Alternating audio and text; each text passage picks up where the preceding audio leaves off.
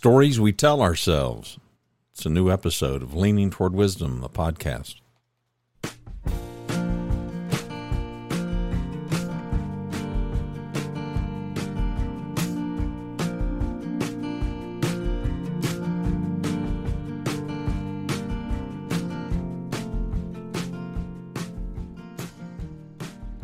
Permit a couple of scriptures. Romans 12:2. Be not fashioned according to this world, but be ye transformed by the renewing of your mind, that ye may prove what is the good and acceptable and perfect will of God.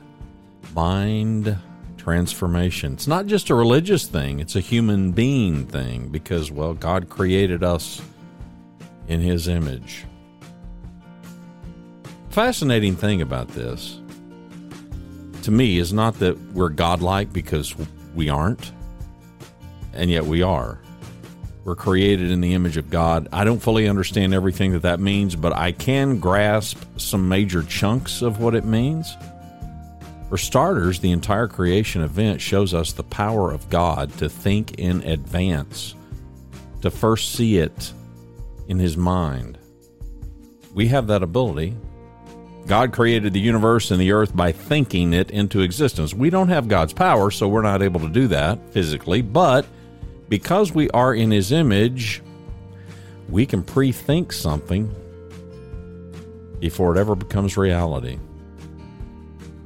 Let's talk about the stories we tell ourselves.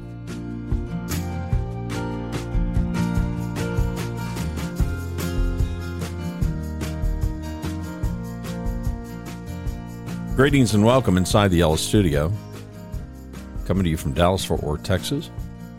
My name is Randy Cantrell. I'm your host here. You will find the website at leaningtowardwisdom.com.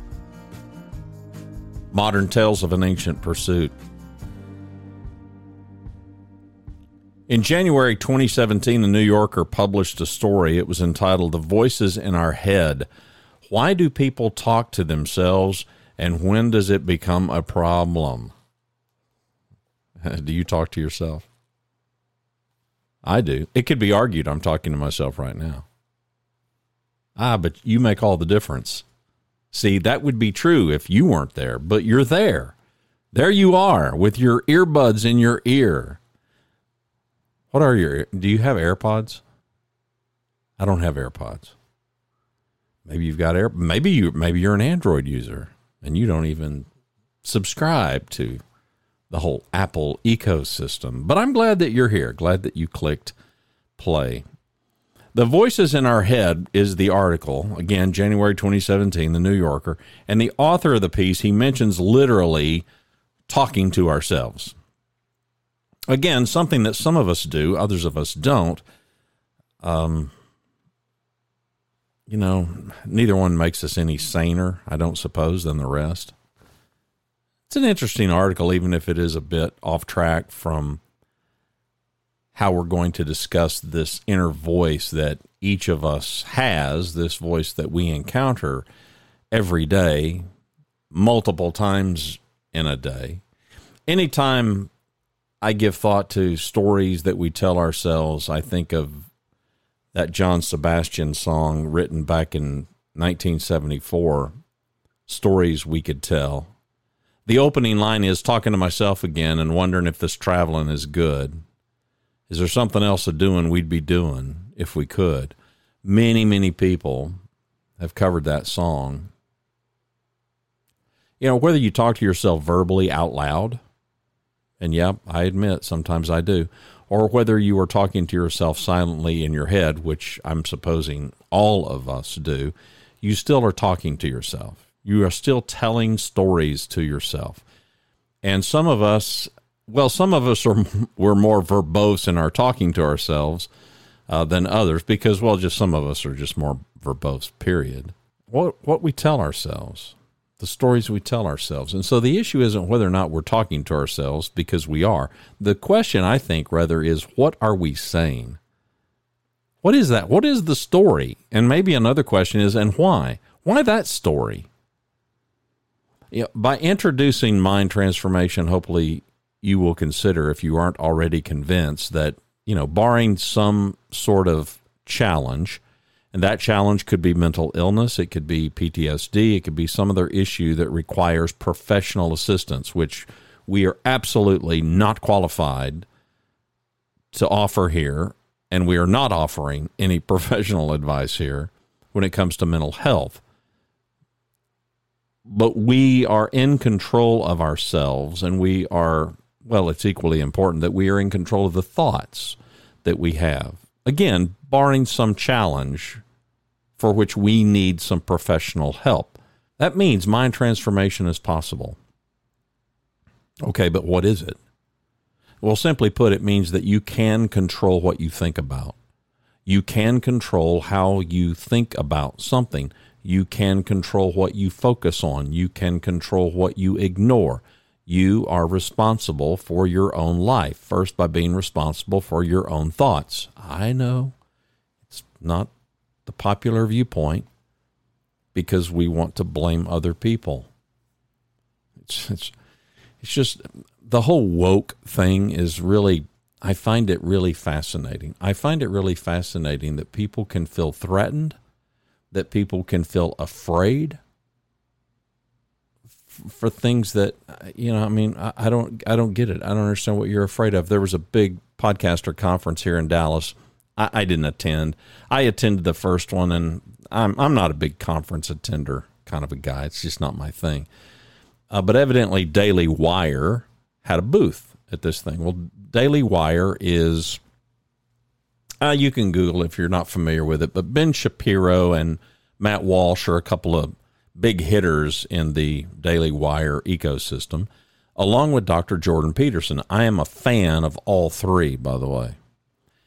And it's very clear that they've got a huge, huge following and a huge number of people who are supportive and like-minded, but they also have a rather large number of people that are not. So they have this booth. Ben Shapiro evidently shows up at this conference, and depending on the account that you listen to and the people that you follow, that you trust, a couple of people really got their nose bent out of shape. And one lady in particular took such umbrage at Ben Shapiro's mere physical presence. She did not feel safe. Now, Ben Shapiro, if you can follow Ben Shapiro, you can Google Ben Shapiro, you can look all over the web on Ben Shapiro, and you can find a whole lot of stuff. What you won't find is you won't find Ben Shapiro threatening. You won't find Ben Shapiro physically engaging. You won't, and I'm like, okay. I did have to comment on one of the threads about it. I'm a fan of all three, but I am in no way traumatized, and that was a word being thrown about, that a few people were traumatized by Ben Shapiro's presence. I'm like, opposing viewpoints don't traumatize me. And I don't particularly think I'm special. I don't particularly think that I'm just the rock solid bastion of mental health strength necessarily, but I'm sorry. It's Ben Shapiro. I follow. I'm interested. I find him super bright, and I'm curious. But Ben Shapiro is not responsible for my life. He's not responsible for my thoughts. He's not responsible for my choices. He certainly is not responsible for threatening my safety simply because he is breathing air. But to each his own. I know we're living in this age where we love to blame and we love to point fingers, and we want to assess the blame for anything and everything going wrong in our life on somebody else. Sometimes your life is a wreck because you're a wreck. Sometimes your life is a wreck because you've just been foolish and stupid. And the line forms behind me. We've all done it. Those of us that are leaning toward wisdom, it's not that we've never been foolish. It's that we are working diligently to recover. We're trying to repent. That is, we're trying to let go of the foolishness and not go back to it, not return to it, and press on and get better and better and better. And oh, by the way, we're happy to look in the mirror and say, I own this. I own this. Might not have been responsible for everything that's happened to me, but okay, now what? I certainly own that. Rhonda and I were in the car. We're talking about the choices that people make, the foolish choices. Somebody's infidelity in their marriage. That was prompting this topic. And we were talking about how poor choices happen. And I made a remark, and I said, speaking about the unfaithful spouse, I said, they think about it, they decide they want it, and they act on it. And I guess to them, at least in that moment, it seems like a good idea. Kind of like a person who steals or robs, and they find themselves needing money, and immediately they start thinking about, well, who or how can I rob somebody? Thankfully, most of us, we don't immediately go to those thoughts because, well, most of us are not thieves and robbers. Instead, we likely think of, what have I got that I could sell? Or maybe we think about how we might be able to find a job, a better job, or an additional job. And that cliche leaps to our mind. If it is to be, it's up to me. I've heard that phrase for as long as I can remember. And it's intended in part to be empowering. If it is to be, it's up to me. It's to help encourage us to be proactive. But more deeply, it signifies that we have the ability, we have the opportunity to pre-think our lives. We can see our future before it happens. Mentally, we can make it whatever we want. That doesn't mean it's going to happen the way we think. It doesn't mean that we can think it into existence. Only God can do that. But it does mean that we are able, as creatures in His image, able to think ahead of time and to behave with the intentions based on how we're thinking. Animals behave with instincts. They act, they react based on those instincts, to eat, to rest, to reproduce. Humans, we have this capacity that they don't have to insert ourselves mentally into situations that we have never before encountered. We can run scenarios in our heads, and we can think about possible outcomes. It's the real analog version of a spreadsheet, and we've all got the ability to think this way. We can think, and our thinking determines our actions, our behavior, our choices. People love to quote the first part of Proverbs 23:7. Even non-religious people love to quote Proverbs 23:7. For as he thinketh in his heart, so is he. But the verse goes on to say, eat and drink, saith he to thee, but his heart is not with thee. The real meaning of the verse is that the way a man thinks is really who he is. It's not saying, well, you just think it and it'll happen for you. No, the way we think, that's really who we are. We can say something different, but what we're thinking is really who we are. He says, come on, eat and drink, but he really doesn't want you to. He's a hypocrite. And so it's absolutely true that if we want to be better humans, then we have to have better thoughts. Life is largely an exercise of our minds. The stories we tell ourselves, they're very, very important, and they include the stories that we tell ourselves about ourselves. They also include the stories we tell ourselves about others. Let's start with others, because through the years of reading and studying human behavior, I've come to understand that what we tell ourselves, it does have an external component. Namely, we largely learn how to tell ourselves our own story. And part of that learning comes from others and the things that happen to us, external things. I was in the 5th grade. I was a good student, which meant I made good grades, and I behaved myself. He was in my class, but he was constantly in trouble. Class clown, worked overly hard to be funny. Sometimes he succeeded, many times he did not. I can't be sure, but I think I overheard 2 teachers talking about how he had been a bad student since the 2nd grade. We were in 5th grade. I remember wondering, is he really a bad student? I mean, based on the results, he clearly was.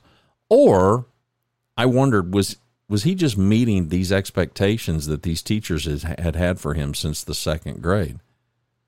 It seems to me, even as a 5th grader, they had pegged him as one thing, And it just seemed almost too obvious to me that he was writing the story that they had helped craft about him. I mean, what did I know? I'm only 11. Some years later, I would read stories about this very thing, though, particularly in education.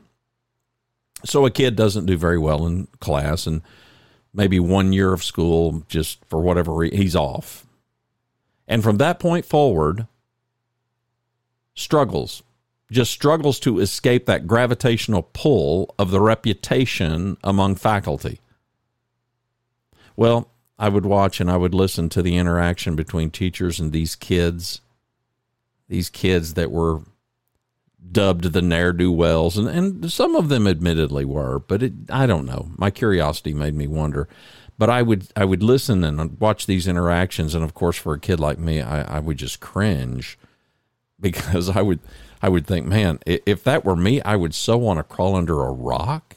I mean, if I was the aim of a teacher's anger or frustration or even a teacher's annoyance, that was not a good feeling for me. Now, don't get me wrong. I knew these kids were disruptive. I knew that some of them, maybe many of them, were often rebellious. There's little doubt some of them were extraordinary troublemakers. But it seemed to me that there were some that were just cleverly mischievous, you know? I mean, I never got in trouble in class. Getting in trouble in class just did not cross my mind. It may have been my first sober thoughts about the stories that others tell about us and how we are able to do the same. We can either agree, like maybe the student who's not particularly a great student, but not nearly as bad a student as faculty might label that kid, and now they're living up to the expectation or down. We think things about people.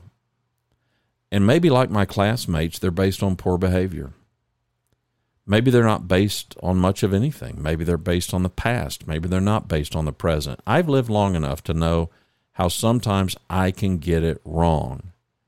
Teachers can get it wrong.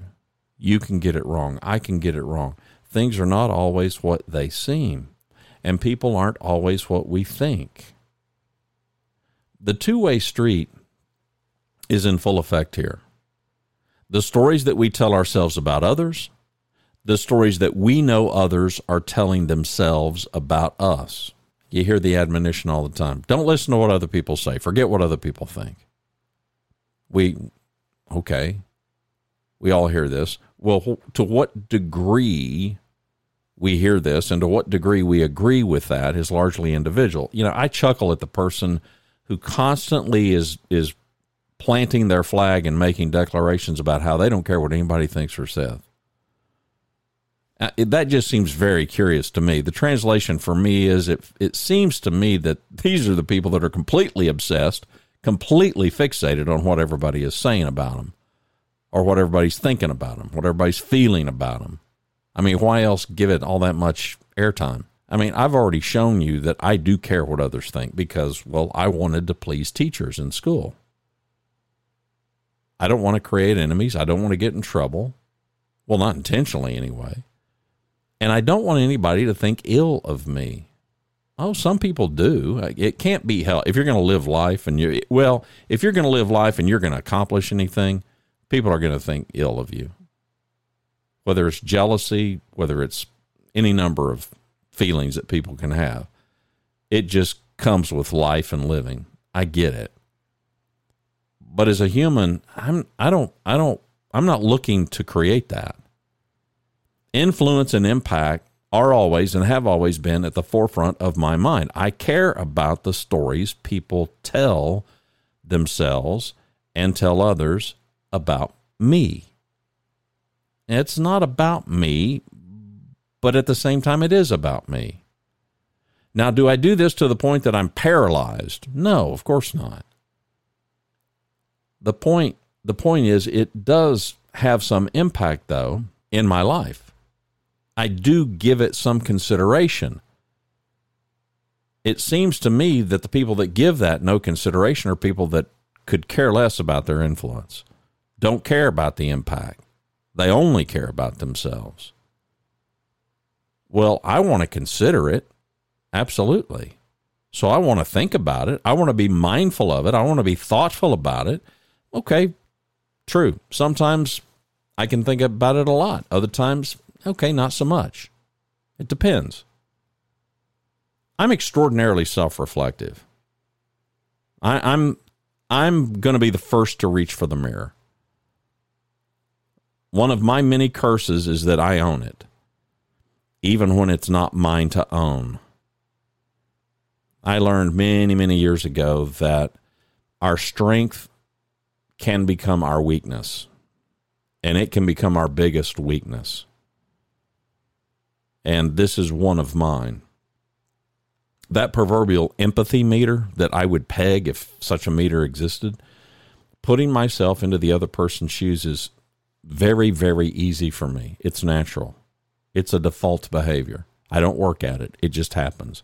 And so rather than feeling victimized if somebody treats me poorly, I'm too busy trying to figure out what's going on with them that caused it and what might I have done to provoke it. Playing the part of the victim, that just has never entered my mind, does not enter my mind. It is just not a choice that I ever consider any more than I would consider my need for money to be solved by robbing somebody.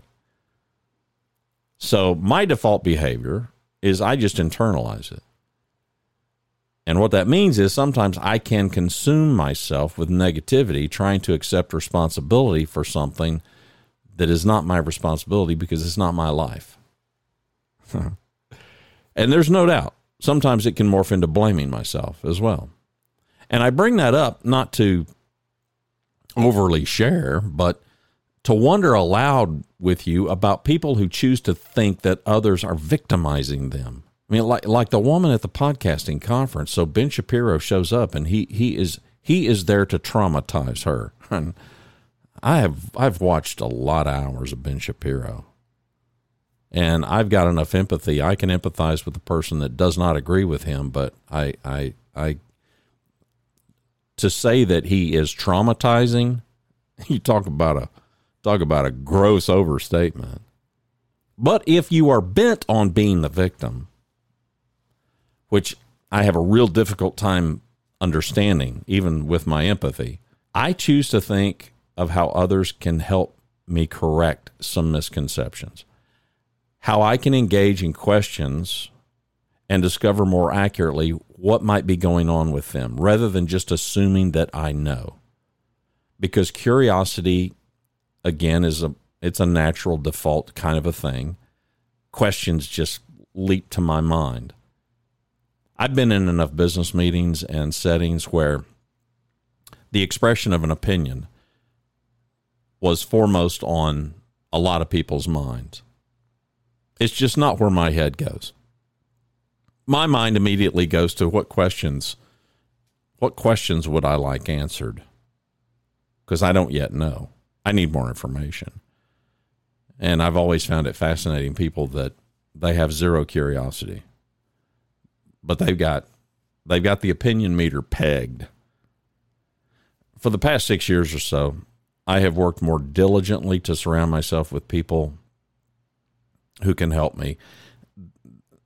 Okay, well, that's not entirely true. I've done this since I was about 14. Younger, really, but in earnest, about 14. I began to establish some relationships with some men, many years my senior, and particularly church men, from about the age of 13, 14. My habit has always been to seek out wisdom. And it's not because I'm bright. It's not because I'm talented. It's because I'm lazy. It's because I don't want to learn it the hard way. I don't want to have to step in it myself. If you've stepped in it, I want to know about your experience in stepping in it. Where did you step in it? How did that happen? Now that you know you did step in it, how could you have avoided that? I want to learn. And that's always been my habit. I've been intentional about it all my life. But as I've gotten older and as I've lost a bunch of old men in my life, I have found myself needing to be very diligent about who gets into the circle. And I'd love to tell you that I've been able to make some terrific additions, but sometimes addition comes by subtraction. What I've been able to do over the last 6 years or so, well, in large part, death has taken the biggest portion of them, but I've been able to virtually eliminate from the circle. And in some cases, people have opted out, which is fine. It's for everybody to decide. People make a big difference for us, and they can make a big positive difference for us, but they can also make a big, big negative difference for us. And I have gotten very intentional about the biggest positive differences being made by only the safest, best people for us, the people who absolutely have our best interest at heart. And I've discovered, experience teaches you this, not everybody does. That's fine. Now, what are you going to do with it? Because it's your life. This is your story. How do you want to write this story? I made up my mind that the story I'm going to write is not going to involve those people. That's just my choice. I'm not saying it's the right one for you. And then I started thinking about habitual behavior. Habitual behavior is repeated. But the same thing goes for our thinking, habitual thinking. And that's why we have to harness greater control over how we think about other people and how we allow the way other people to think about us, how we let that impact us. I'm not saying that you can control what other people think about you. Can you control your influence? Can you recover? If you step in it, can you fix it? You should try. But at the end of the day, people are going to think what they're going to think, and you have to live with yourself. You know, if those folks who hate us can impact us, then it stands to reason that if we surround ourselves with more people who believe in us, well, we could be positively impacted. So the question is, where are you going to spend your time? It's completely up to you. Are you going to spend your time fretting about the folks who hate you? Are you going to spend your time fretting about the folks that don't like you very much? Are you going to spend your time with people that may not have the greatest story to tell about you to themselves or even to others? Are you going to be more purposeful to engage with people who encourage you and who help you? These are all choices that every one of us can make. And we need to pick one and let the other one go because, well, we learn from each other. We tend to reflect one another. And so we have to carefully consider that when we form the circle of our friends. We bring our children up and we teach them the same thing. Unfortunately, sometimes we don't protect ourselves as we should as adults. 1 Corinthians 15, verse 33, be not deceived. Evil companionships corrupt good morals. And yet many times we're deceived because, well, we think they're not going to influence me. They're not going to impact us. Or we get really delusional and think, oh, well, listen, my good's going to rub off on them. They won't rub off on me. Those are the famous last words of a lot of foolish people. The stories that others may create and that others may tell about us, I'm not talking about rumors, I'm not talking about gossip, I'm not talking about bad-mouthing that frequent many conversations. I'm talking about how other people view us, what story they are telling themselves about who we are or who they think we are. And I will tell you that it's a double-sided coin here. These stories are both important and meaningless at the same time. They are important because we care about our influence. Well, I'm proposing that we should. We should care about our influence. We want to have a positive impact as much as possible. And if you want to have influence, well, you can't just live for yourself. And you can't just, plant your flag in the ground and make a declaration that you don't care what anybody thinks. And so these stories, important and meaningless. Meaningless in the sense that we can't let others dictate our story because each one of us, we are our own head writer. Now, that doesn't mean that nobody else is involved in our story. I'm married to the same woman for going on 45 years, so I have a co-author. Her name is Rhonda. There are many things in my life I can't write my story without her. Well, I could, but it would be colossally wrong and selfish. She's not the head writer of my story. I am. I mean, besides, she's busy being the head writer of her own story. But I am head writer of my story, and I am co-author in her story. And hopefully we care enough about each other, but not enough to acquiesce our lives to each other, because it's not even possible. Each one of us is responsible for our own lives, and we bear responsibility for how we influence one another.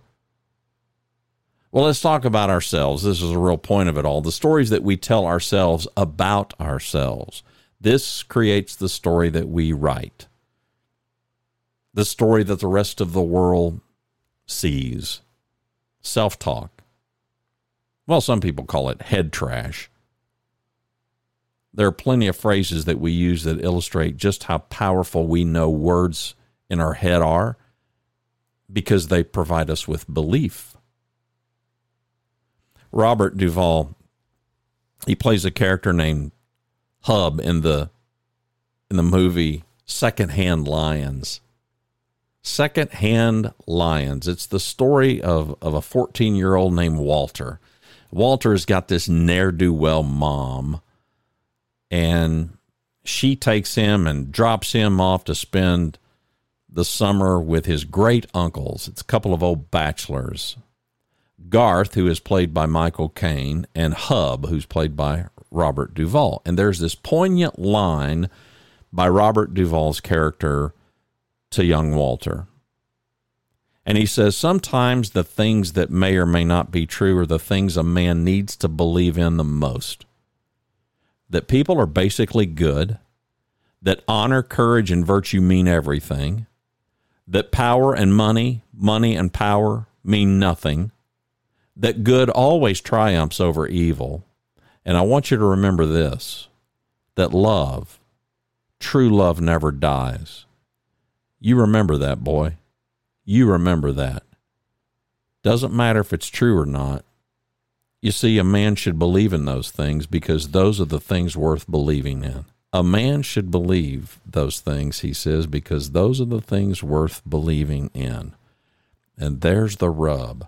Figuring out the things worth believing in, because that will determine our story. Now, that may explain why I am constantly trying to lean into optimism, which I just think is a component of wisdom. It's a choice. Some part of it is my default. It's my natural wiring. And it's not manifested in some kumbaya. It's not manifested in always looking on the bright side, because I'm not that guy. Here's how my optimism is manifested by default, though, natural wiring. I think things will be better, and I think things can be made better.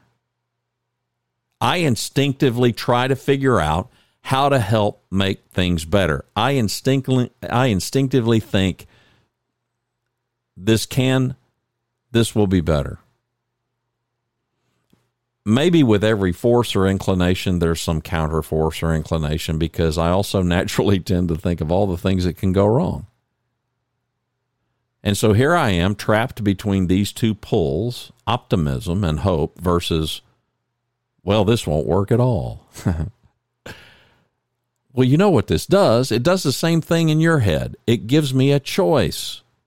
We all have a choice. It's what life is about. Life is about choices. Our choices determine our destiny, our story. Specifically, the choices that we make in what we're going to believe, because, well, our beliefs drive our behavior. So it matters what we think. When Walter first arrives to the granduncles, and this is just it's a dilapidated, rundown farm in Texas. And he's sitting out on the porch, and he asks these old men, he's just been dropped off, and he's got no clue about this way of life. And he asks, can he go inside and watch TV? And Michael Caine's character says, ain't got no TV. Well, it turns out they didn't have much of anything that would interest a teenage boy. Hub, he tells Walter, If you need something, you best find it yourself, or even better, learn to do without it. We're busy trying to find it, but leaning toward wisdom is this collective effort toward individual outcomes. Your life, your choices, your story. My life, my choices, my story. We're just sharing some stuff here. Not telling anybody, listen, get in line behind me and do what I say and follow in my footsteps. No, if I can provide something that you can learn from, then great and wonderful. I learned that I should believe in optimism when it dawned on me that my time spent thinking belongs to me. Belongs to me. At some point in my life, it dawned on me, whenever this what could go wrong thinking, whenever that dominates my mind, I don't know about you, but that just does not feel good for me. It does not feel good for me to just keep rolling over in my mind all the things that can go wrong. It's depressing. There have been times in my life, I will freely tell you, there have been some times recently in my life where it just drives me to despair. And thankfully, I get to this point where I realize, I've got to choose different thoughts. I've got to choose thoughts of optimism. And when I do that, every single time I do that, it's much better. And it's not much better because, things turn out much better. Who cares how they turn out? The time spent writing the story is much better because the story is much better. I may be like you, I learned about self-fulfilling prophecies when I was a freshman in college. It was a psychology class. I don't know that I'd ever heard that terminology before. Self-fulfilling prophecies. It seemed to me that what I was thinking couldn't possibly determine the outcome of everything, but it couldn't determine the outcome of anything beyond my control, but it could most certainly determine my choices, my decisions, my behavior. And those most certainly, I knew as a young person, those would absolutely contribute to my outcome. Leaning toward wisdom compelled me to choose what I thought and to opt for thinking about what I've come to call the ideal outcome, not the worst. Now, I'd love to tell you that I'm proficient at the art of optimism. I'm not. I will tell you I'm a practicing optimist. Heavy emphasis on the word practicing. Because after all this time, you would think, well, he ought to have that down by now. I don't. And it just goes to show you how hard it is to control your thoughts. Especially when it's much easier to think or to assume the worst. That path is easier for all of us. That is the path of least resistance, to think about the worst thing that can happen. Convincing ourselves of how things might go south is way easier than convincing ourselves how things might work out perfectly just the way we want. Because in our minds, pessimism just seems so much more likely, right? It's like, it's way more probable that I'm going to fail than I'm going to succeed. And I think many of us think like that. Have you ever asked yourself why? Why do you think that? Why does failure seem more likely? Well, because we can easily remember the failures. They scare us. They mar us. They scar us, even the small ones. And you know what? We can easily forget the successes, especially the small ones, the ordinary ones. Is there an ordinary failure? No, but we're all forgetful. And we can all be prone to be neglectful of the gratitude that we ought to have for our successes. And maybe we ought to examine our definition of success too. Rather than some grand plan coming to fruition, success could be as simple as being able to breathe. I encountered a gentleman the other day, and we're having this conversation. He tells me about, he's had some health diagnosis, and he's been this long sufferer of this breathing disorder whose name escapes me. There's a commercial on TV and it shows an elephant sitting on somebody's chest, and and he has this condition. I mean, the simple act of breathing, I could easily say, well, that's success. Another day of life, more chances to figure things out and get better, more opportunities to be a good influence on other people, enough food to eat, enough water to drink. I'm still fascinated by the number of people on this planet who have to walk miles to drink, to get water that they can drink. And it ain't anywhere near as clean as the water that comes out of your tap. What about enough clothing to wear? What about enough shelter to protect ourselves from the weather? Simple things. Staples of life. All these things that we take for granted while we are languishing over something that seems to matter more. But does it? What matters more than your ability to breathe? What matters more than your ability to have food? What matters more than your ability to drink water, to have clothing, to have shelter? Remove these things. See how good your life is. See how long your life lasts.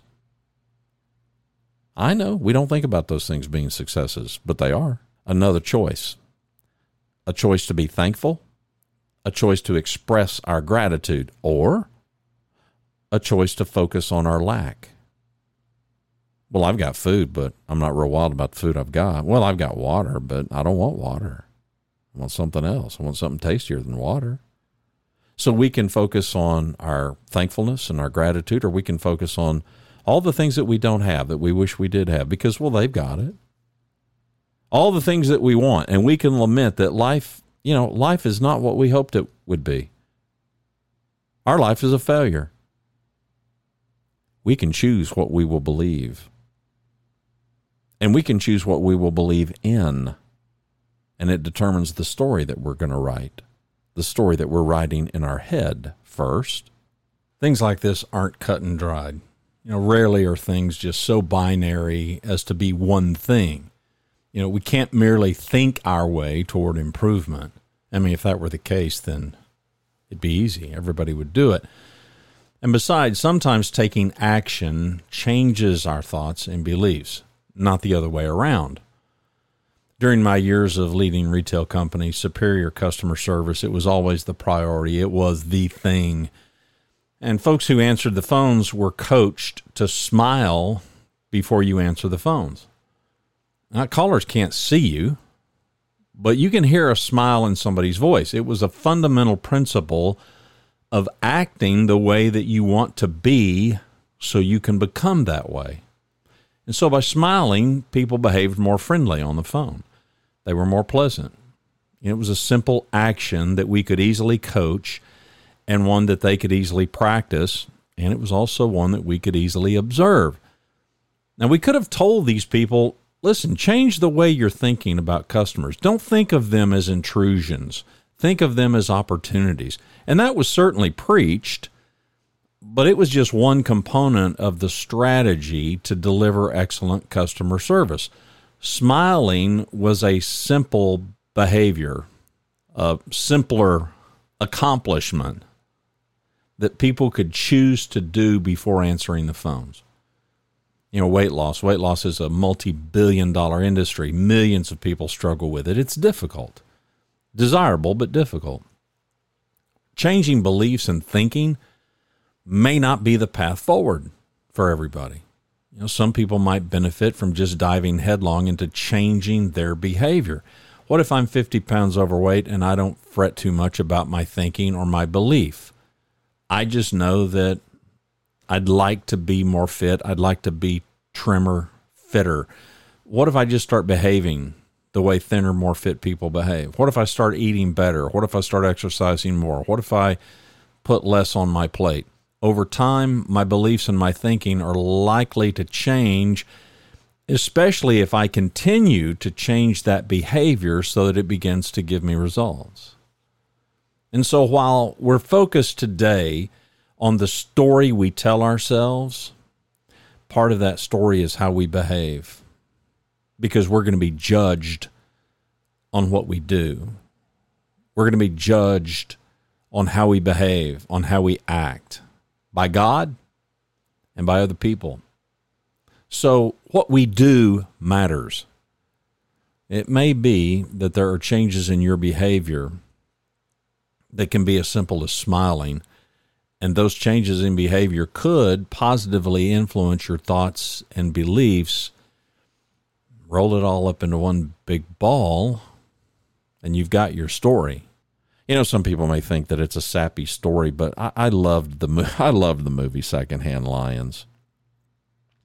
I'd been working on Today's Show for weeks and weeks, and for some reason I thought about Hub's line in the movie, and I clearly didn't have it devoted to memory.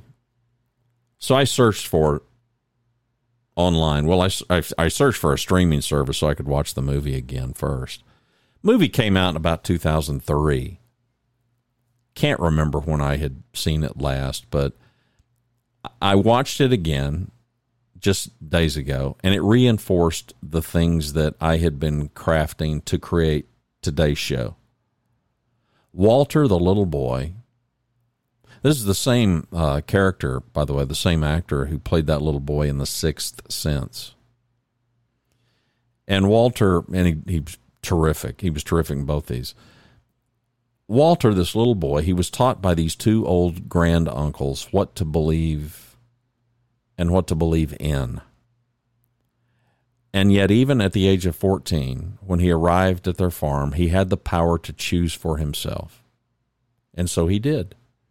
He took actions that were congruent with those beliefs. We all do. For Walter, it changed everything, just as it had for his uncles, Hub and Garth. It changed who he was. It changed how he lived. It changed the story that he wrote.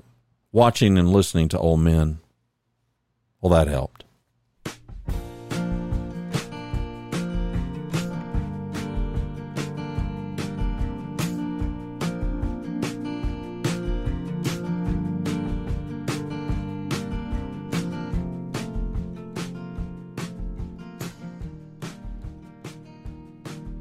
For me, the long and short of it is we've just got to be way more careful about what we think. And maybe we need to hit a pause button and say, why am I thinking this? Why am I thinking that instead of this working out swimmingly, this is not going to go well? Because if you examine it closely enough, like I continue to try to examine that in my own life, it's not based on evidence. It's not even based on past failures versus successes. It's based on the fact that I may overemphasize the failures. And every single time for myself, I come to the same conclusion. I'm ungrateful. I'm self-centered. When I can conquer those two things, when I can fix those two things, for me, it seems to make a positive difference. When I can embrace being more thankful and more grateful, and yeah, it helps to get on bended knee. When I can begin to enumerate all the many things for which I have to be thankful to God Almighty, there aren't enough hours in the day. And it changes everything. Stories we tell ourselves, they matter. Because it's those stories that we're writing that can help us benefit somebody else, potentially writing a better story for themselves, not letting us do it for them, but letting us have a powerful impact to help them be better writers. I've had teachers that helped me write better. I've had teachers who helped me think better. I've had old men in my life who helped me think better. I've had a lot of people who helped me learn things that I couldn't have otherwise learned. They've all contributed to the story, but it's me who's sitting down at the desk with a pen in hand, writing my own. Own it. My name is Randy Cantrell. Leaning toward wisdom, modern tales of an ancient pursuit. I hope you'll tell a friend about the show. Greetings and welcome inside the Yellow Studio.